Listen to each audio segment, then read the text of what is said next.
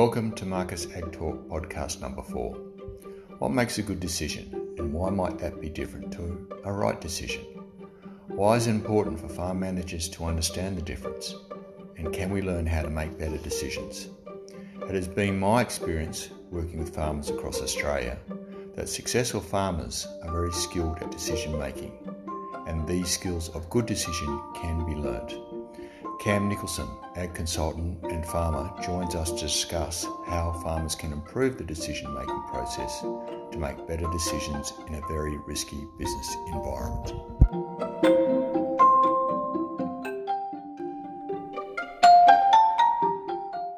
Welcome to Marcus Oldham Ag Talks podcast. Today we're joined by Cam Nicholson. Cam is an ag consultant based near Geelong.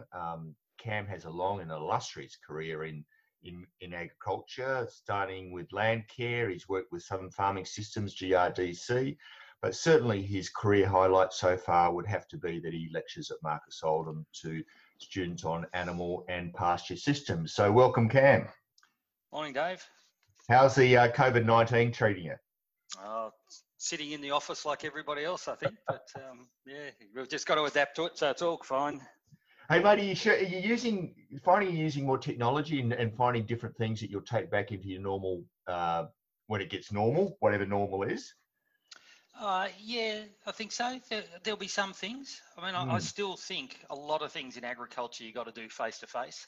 Yeah. Because so much of it in the sort of job I do is around those personal relationships. And while technology is good, it can never replace, I don't think, sitting down one-to-one or standing in a paddock with the problem in front of you or with the challenge in front of you and working out what to do. So, yeah, look, yeah, we'll use some in the future, but can't wait to get back into the normal game. Yeah, I hear you.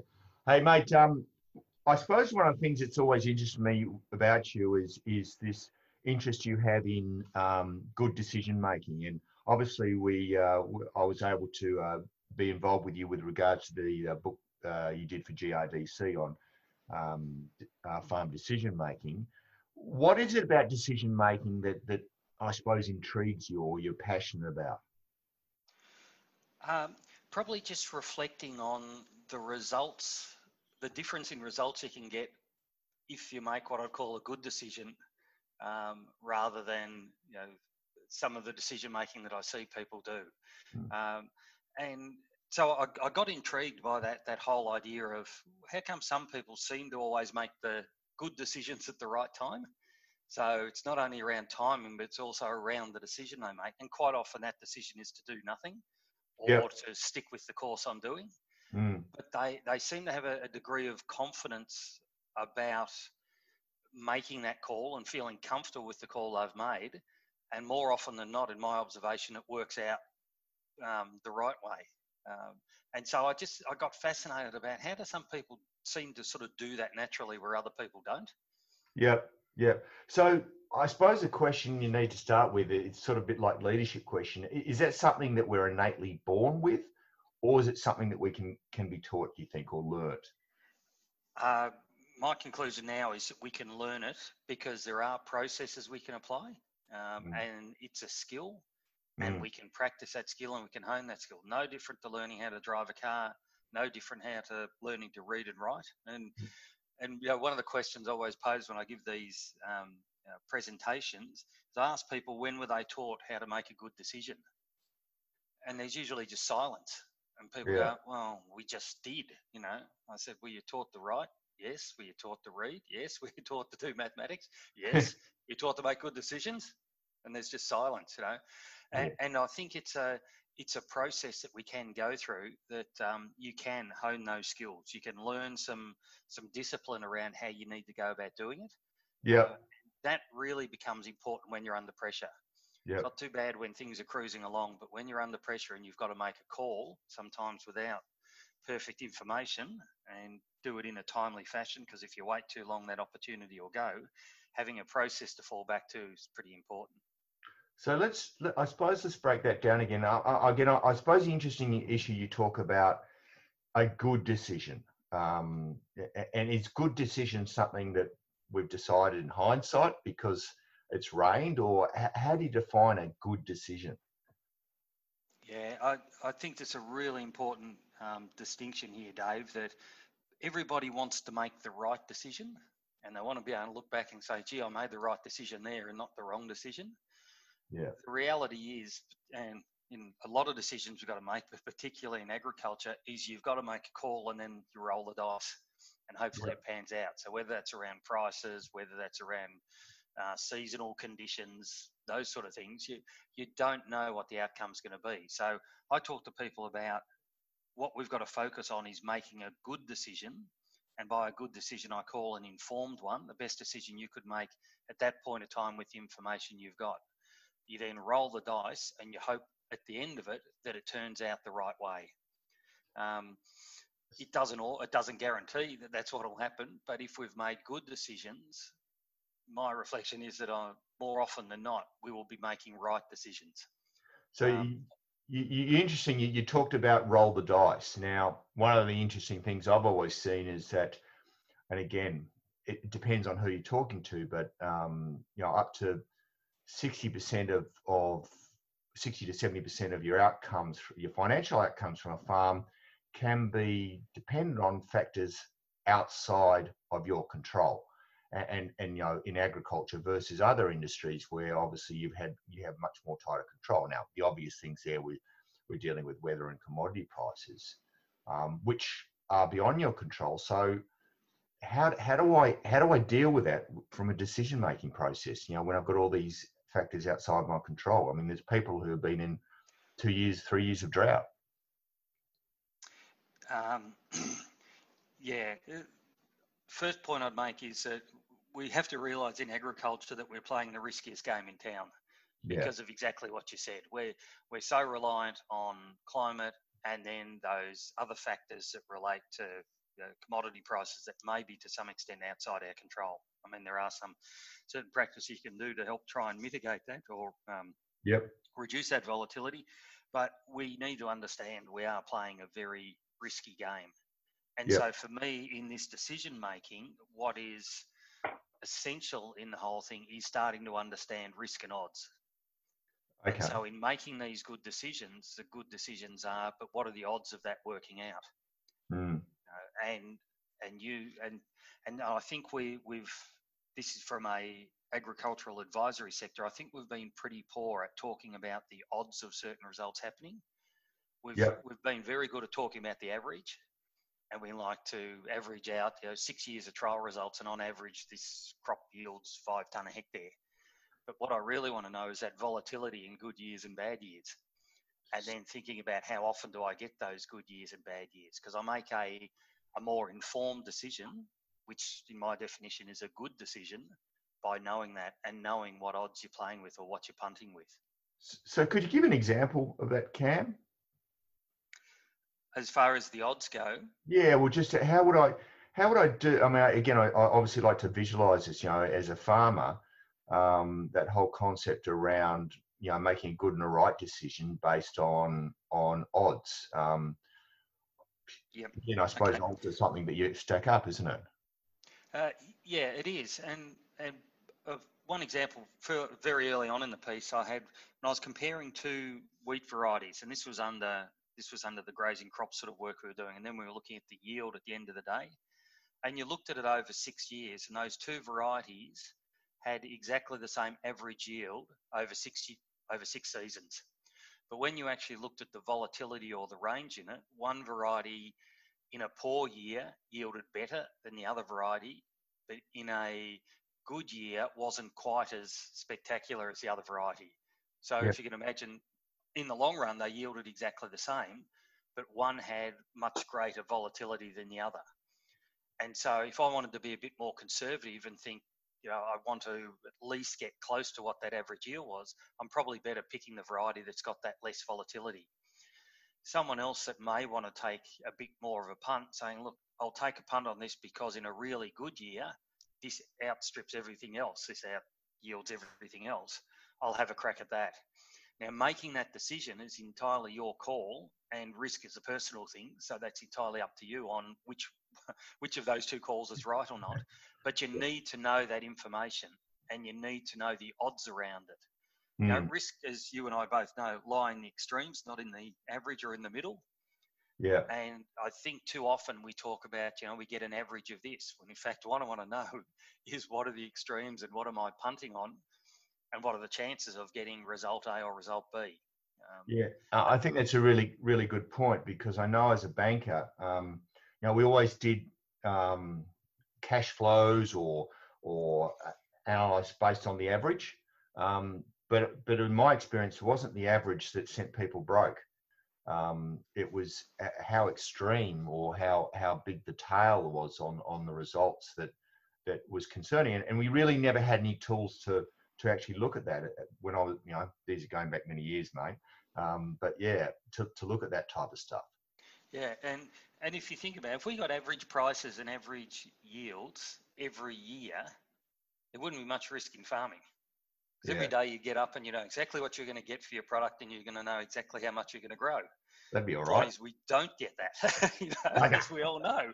And in fact, it can change so dramatically. You get a frosted flowering or something in a crop. Yeah. You get some of these unseen events that sort of turn up. It's constantly changing.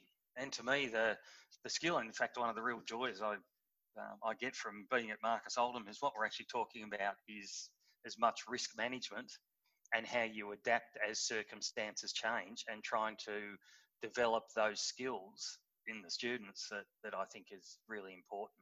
Yeah, and mate, I want to come back to the sort of decision-making processes that we might combine. But one of the things that really interests me in some of the work you've done too is this concept around individuals and how individuals' decision-making is a personal thing, and it's dependent on a whole lot of psychological factors within that person. I'd just love you to sort of elaborate on that bit you talk about, sort of personality, the head, the heart, and the gut stuff. Yeah. Okay. So there's two parts to that. If we take the personality or the temperament part first, your temperament influences the way you view risk, and that then flows on to, in a sense, some of the decisions that you're likely to make. Yep. And in a sense, how much risk you want to take on. Now, your temperament is formed partly by your experience, partly by your genetics, and partly by who you hang around with. So your parents are partly responsible for where you sit, but there are other things that influence that as well. Bad and people. Well, good, bad, or otherwise. Good people. Sorry, I should reflect on myself. Yeah, so there's a bit, that's one part of it. The other one is your decision making around your temperament will change depending on your stage of life, the circumstance you find yourself in, and so on. So as events change, things happen, or you're getting towards maybe the end of your farming career as opposed to the start of your farming career, you will think a bit differently about that sort of stuff. So, to sort of put that in perspective, I've often seen when I was working with farmers of a couple of generations, that the younger generation would be coming home going, we need to do this and buy this and leverage this, and while the older generation that have sort of been through all that are going, I think it's time we might just wind down and just and get a few rewards here. Is it the type of thing you're talking about? Yeah, absolutely. So moving on, you made reference to this thing that I refer to as the head, heart, and gut, and that influences your decision making, as well as your temperament or your personality, which is just sort of inherent, and that's what you've got. And I think that's important that you recognise that, and that's why some of the stuff that you do at Marcus around knowing yourself, knowing your personality, knowing your the way you behave and do things is so important, because if you're not aware of that, you will naturally just keep doing things you've always done. Yeah. So that's an important bit of it. But back to the head, heart, and gut thing. The head, in my definition, is sort of the facts. the facts and figures, and a lot of that gets taught at Marcus. A lot of that gets taught everywhere. They're the numbers, they're the spreadsheets, they're the calculations you do to work out the gross margin or whatever it might be. Yep. And that's a really important part of what we do, stuff you prepare for the bank manager and so on. That's what I call the head or the facts sort of bit. But we've got to recognise there are two other things in play that will influence those decisions. One is what I call your heart. So they're your preferences, your beliefs, your values, the biases that you've got. They all come into that, and we need to be aware of those. And then the third one is what I call your gut. And I'm sure people will have heard the expression gut feel. And I'm sure people also would have made decisions and thinking, I don't know, this just doesn't sit right with me. I just feel uncomfortable. I can't put my finger on what it is, but there's something not right. And I call that, that's your gut talking to you. And your gut is really the development of your gut, apart from eating and drinking too much and not exercising enough, is usually developed through your experience and through intuition. Yeah. So that's what's informing that bit of it. So the more times you go around the block, the more times you've experienced a drought, the more times you've seen a season like this happen, and you've reflected on the result of it or the outcome of it, that goes into that memory bank in your gut. Yep. And so someone comes in for the first time, learnt a bit, so they've got this floating around in their head. This is what we should be doing. I've done the sums. This is better than that. And then they jump into it, and someone else that may have been around said, oh, yeah, we tried that 20, 25 years ago. It didn't work. And so quite often you can have that difference in what I call opinion of where the decision should lie based on that experience or that gut feel around the decision. Yeah. I mean, having said that, it's really important that your past experience doesn't, automatically influence what you might think about in the future. And I know in that work that you and I did on that decision-making book, there was a section there that Zoe Creelman did around what we called rules of thumb. Yeah. And the importance of, quite often with your intuition or your past experience, you can say, it happened like that in the past. This is the way it's always going to happen. Because you've experienced, you've lived through it, that's embedded in your mind. You know what you believe you know what the outcome's going to be like. And the work that Zoe did was important in saying, hang on, in some of these big decisions, just pause, even though you think that's what's going to happen.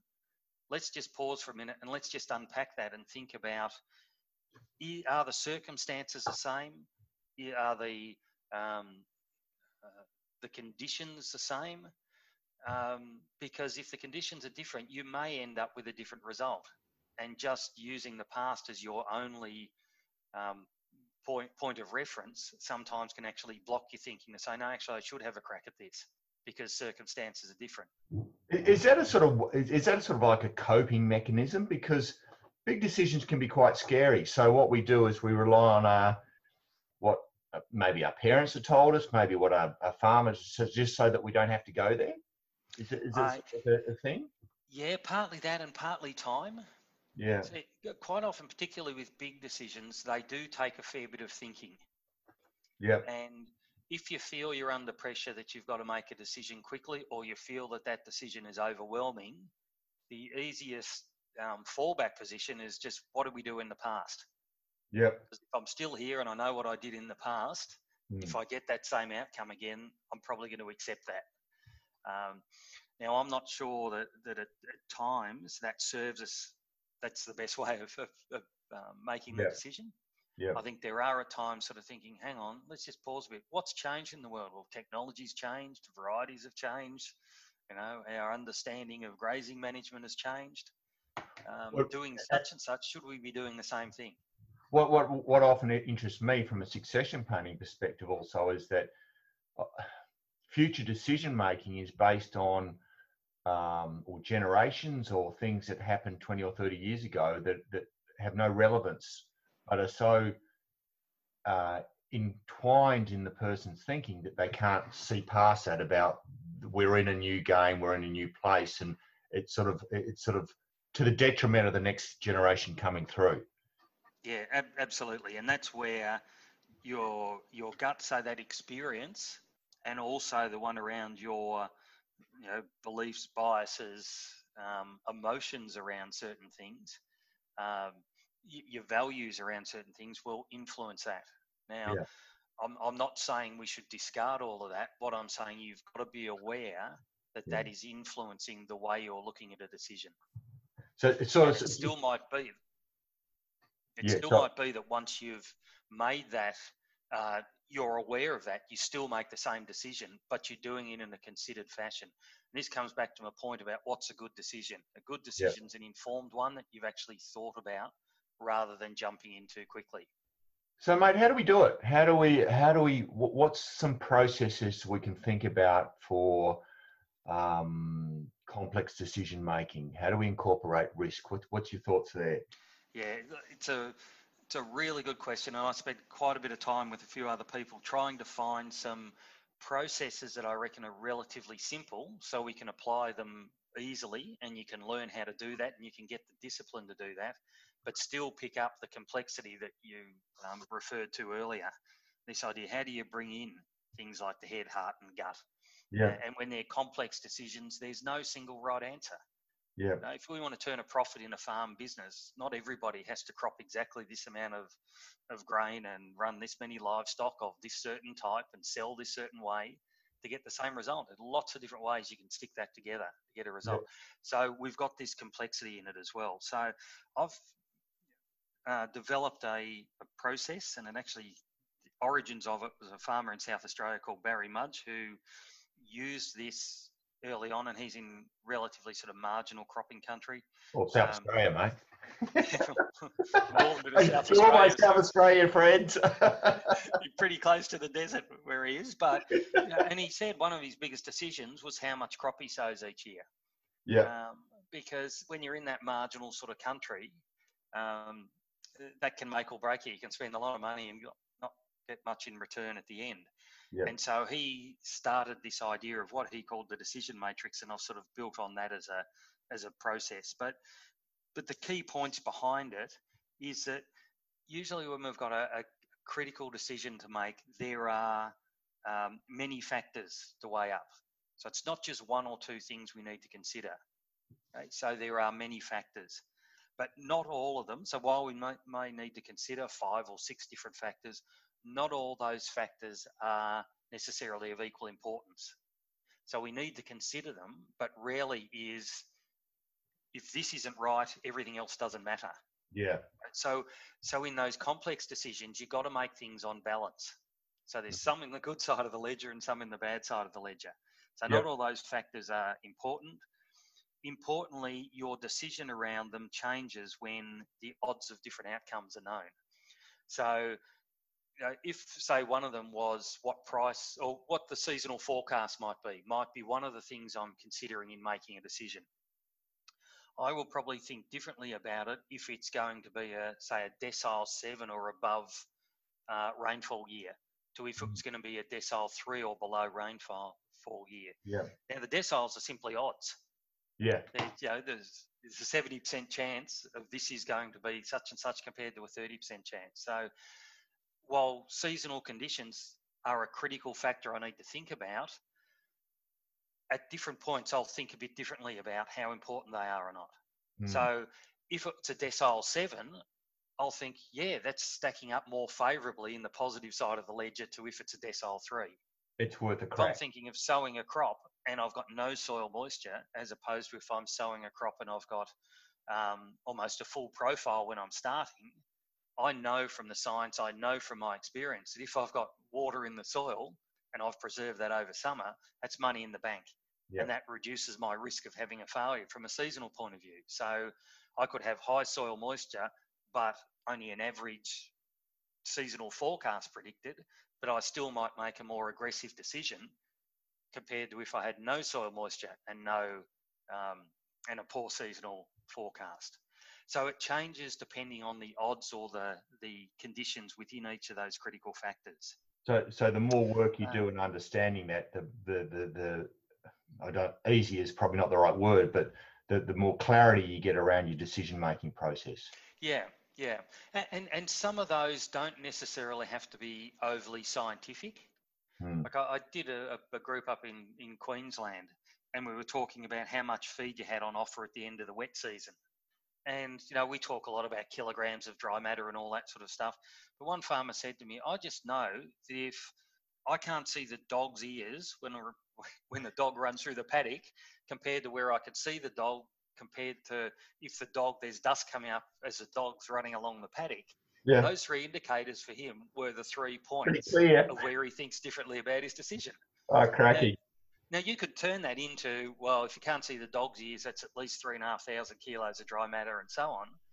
But this farmer just had, from past experience, he'd seen in the past where he can't see the dog, that's going to be enough feed to get you through. Yep, yep. So that's the way that critical decision was split up. Yeah. That critical factor was split up. But having said that, there were other things he considered as well. Yeah. So you might have good feed in front of you, but if at the moment prices are going to be huge and prices in the future are predicted to be absolutely lousy, even though you've got feed in front of you, maybe you sell some stock. Yep. And cash But, in but, some but you're of it weighting now. you're weighting up those pros and cons in a sort of matrix type arrangement. Yeah, absolutely, absolutely. And what I like about that process that I'm trying to describe is that you can put in critical factors that are informed by your heart and your gut. Yep. So you're not just relying on head only things. And if you think about a lot of the decision making tools that are out there, they are very much head focused. They are very much relying on, I need the facts. How many dollars is this worth? What is my lambing percentage going to be? When there are other things that you need to take into account as well. Things like your the mental health side of it, or the stress side of it. There's a whole lot of personality issues and reasons we farm other than just to maximise productivity. Yeah, absolutely. And other things that are sort of a bit intangible. I did one around frosted crops with a group of farmers, and if we get a frosted crop, how do we make a decision on whether we cut it for hay or whatever else? And so the obvious things is how much of it's frosted, how much is the unfrosted part of the crop likely to yield? Do we have enough moisture to actually finish that unfrosted bit of the crop? But then we moved into other things like, well, do we actually have sheds to put the hay in? Is there a market at the moment? What's the market price? And as one farmer then said that, well, look, if I've got a bad ryegrass problem in it, I would weight cutting that crop much more highly than if I didn't have a ryegrass one, because I can solve another problem by doing something this year. So in weighing up all of that, or each of those critical factors had a weighting on them of what was important and what wasn't. One of the things I really like about this process, Cam, is this interrelationship between farming enterprises. And what you, I think in a previous discussion, you talked about a farmer who used this process when he was looking at his time of lambing. I'm wondering if you could just sort of elaborate on that story, because I think it's a really good way of understanding how this process works. Yeah. So that was one with a farmer, mixed farming operation, who was considering bringing his lambing time forward. Why? Primarily, the talk was that you could still get your lambs, still get your ewes in good condition, and you could still get a high joining percentage, but also the price would be better because you'd be selling, potentially a month earlier. Okay, so as we worked through that and worked through all the different things that we had to take into account, other things started to come to the surface. So it wasn't only price; it was things like they run a cropping operation as well. And so all of a sudden there was going to be a competition for labour at a certain time. If they were lambing at the same time, they were desperately trying to spray and get crops in. We did some analysis on the price, and while on average, if we come back to these averages and the ranges, while on average, so I analysed from the day they usually sell and called that zero, and then looked at the increase in price if you sold 1 week earlier, 2 weeks earlier, 3 weeks earlier, and so on. And so we went out to 6 weeks earlier. So if you were turning those lambs off earlier, and looked at historic prices.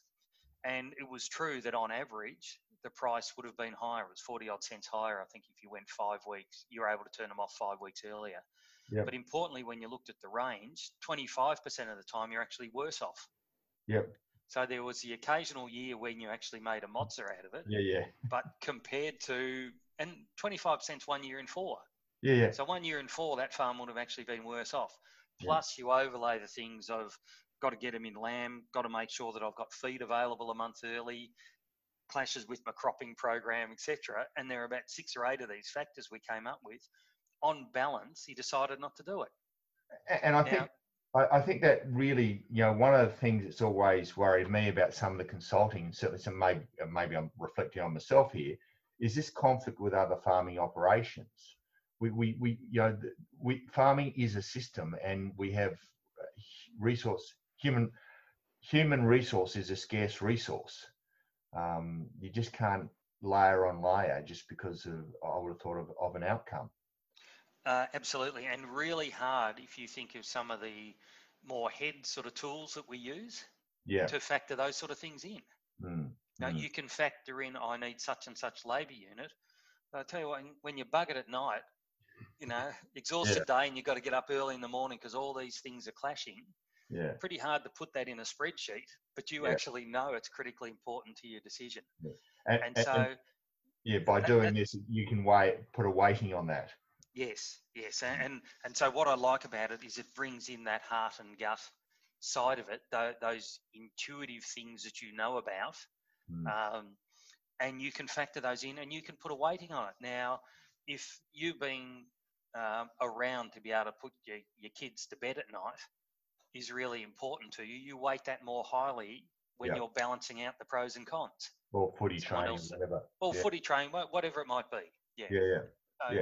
So, I think that side of it's important. The other one is that I think when we can create these sort of matrices that I'm talking about, these decision matrices, is that you make it transparent. Yep. So you actually make it explicit what you're considering in that decision and how you weight the importance of certain things. Okay. And that's open to the team. That's an incredible value with it. And virtually everybody I've worked with, they said the good part about it is now we're all on, if you excuse the pun, we're all on the same page. Yeah. Because we can actually see it. And then someone will come in and question and go, but why are we doing that? Why are you putting so much emphasis on that and not considering this? Yeah. So all of those, what I'd say your past experience, and this is the way we've always done it, it can challenge it, but not necessarily in an openly, you're dumb, you're doing the wrong thing. Well, it becomes a great communication tool too, where, in some situations, in family situations, communication can be difficult, but it sort of takes the individual out in a way. It sort of says, well, here's a piece of paper saying how I've weighed this. Yep. Let's talk about it. Yep. And another aspect of it is if you've documented it like that and then you go through a season and you made a call based on that matrix or those pros and cons, you can always refine it. Yeah. So and the other thing is that we're not sitting around blaming each other at the end of if the situation doesn't go according to plan, because we've got a joint decision making to start off with, and we've got transparency of how we made that decision. I would have thought that's pretty important as well. Yeah, absolutely. And then we can reflect on that and think, gee, we're putting too much weighting on that because that value was actually low and it still turned out all right. So maybe we're placing too much importance on that when we shouldn't have in the past. Now, instead of that happening in people's heads, it's actually part of the business that you do. It's documented the same way as your cash flows are and your budgets are and your tax return is and all those sort of things. So all the record keeping you keep, it's just another record, but it's a record around some of the critical decisions you got to make. Yeah. Sometimes they're decisions that are once off. Sometimes, so I've just done one recently with a farmer about buying a block of land. He sold some cropping country as a cropper. Got some livestock, but a cropper, sold some cropping country and bought some dairy. country, 150 k's away, much higher rainfall, totally different to the business that he runs. Yeah. But when we actually worked through what were the factors that you considered, and on balance, given the price of the dairy land, the price of the cropping land that was there, his desire to want to diversify his income, he'd got very good at learning how to trade livestock. Mm. And so there are a whole lot of things that, because of where this couple sat, they thought, this would be a good decision. And when you weighed it up, it was. It's been a really good decision. You said, look, if I can, and it reduced a bit of the debt that they had, which they wanted to achieve as well. Yeah. Now, in another 5 years' time, different circumstances, you might do something different. But as I said, it was the process of actually stepping that out and having to write down and consider all of those and consider the weighting of them, which one's more important than something else. So one of the downsides was that you've got to travel 150 k's to check things. So that's on the downside of the ledger. Yeah. On the upside of the ledger, there's other positive things. You're buying land cheap and you're selling land expensive. Yeah. And that took a fair bit off, the debt, things like that, which meant they slept better at night and were more comfortable. Particularly the wife was more comfortable with that little. and they're important factors. I can't stress, having dealt with people in crisis on farms, how important those factors are. Absolutely. I mean, we're talking about farming businesses, and rarely is a farming business just one person isolated from everybody else in the family. Yeah. In farming, everybody's involved. Our place at home, all our kids, come and go, but they're all part of it. And Fiona and I, run the farm, and Fiona does most of it. But we've all got to be on the same page. We all care about what goes on in it. We all somehow need to have I think she does most of it, mate. Yeah. Yes. Yes. As she says, we've all got baggage. I've just got cab. No. Yeah, that's right. That's right. Hey, mate.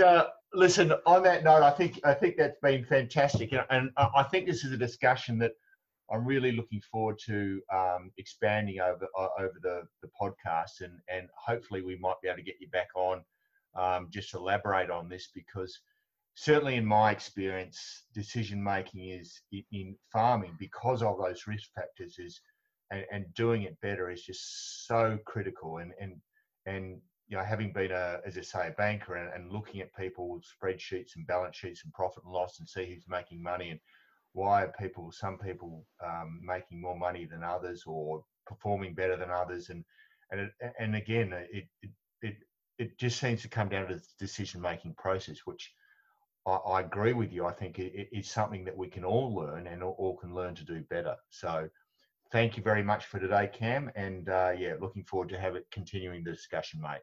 Yep, very good. Thanks, Dave.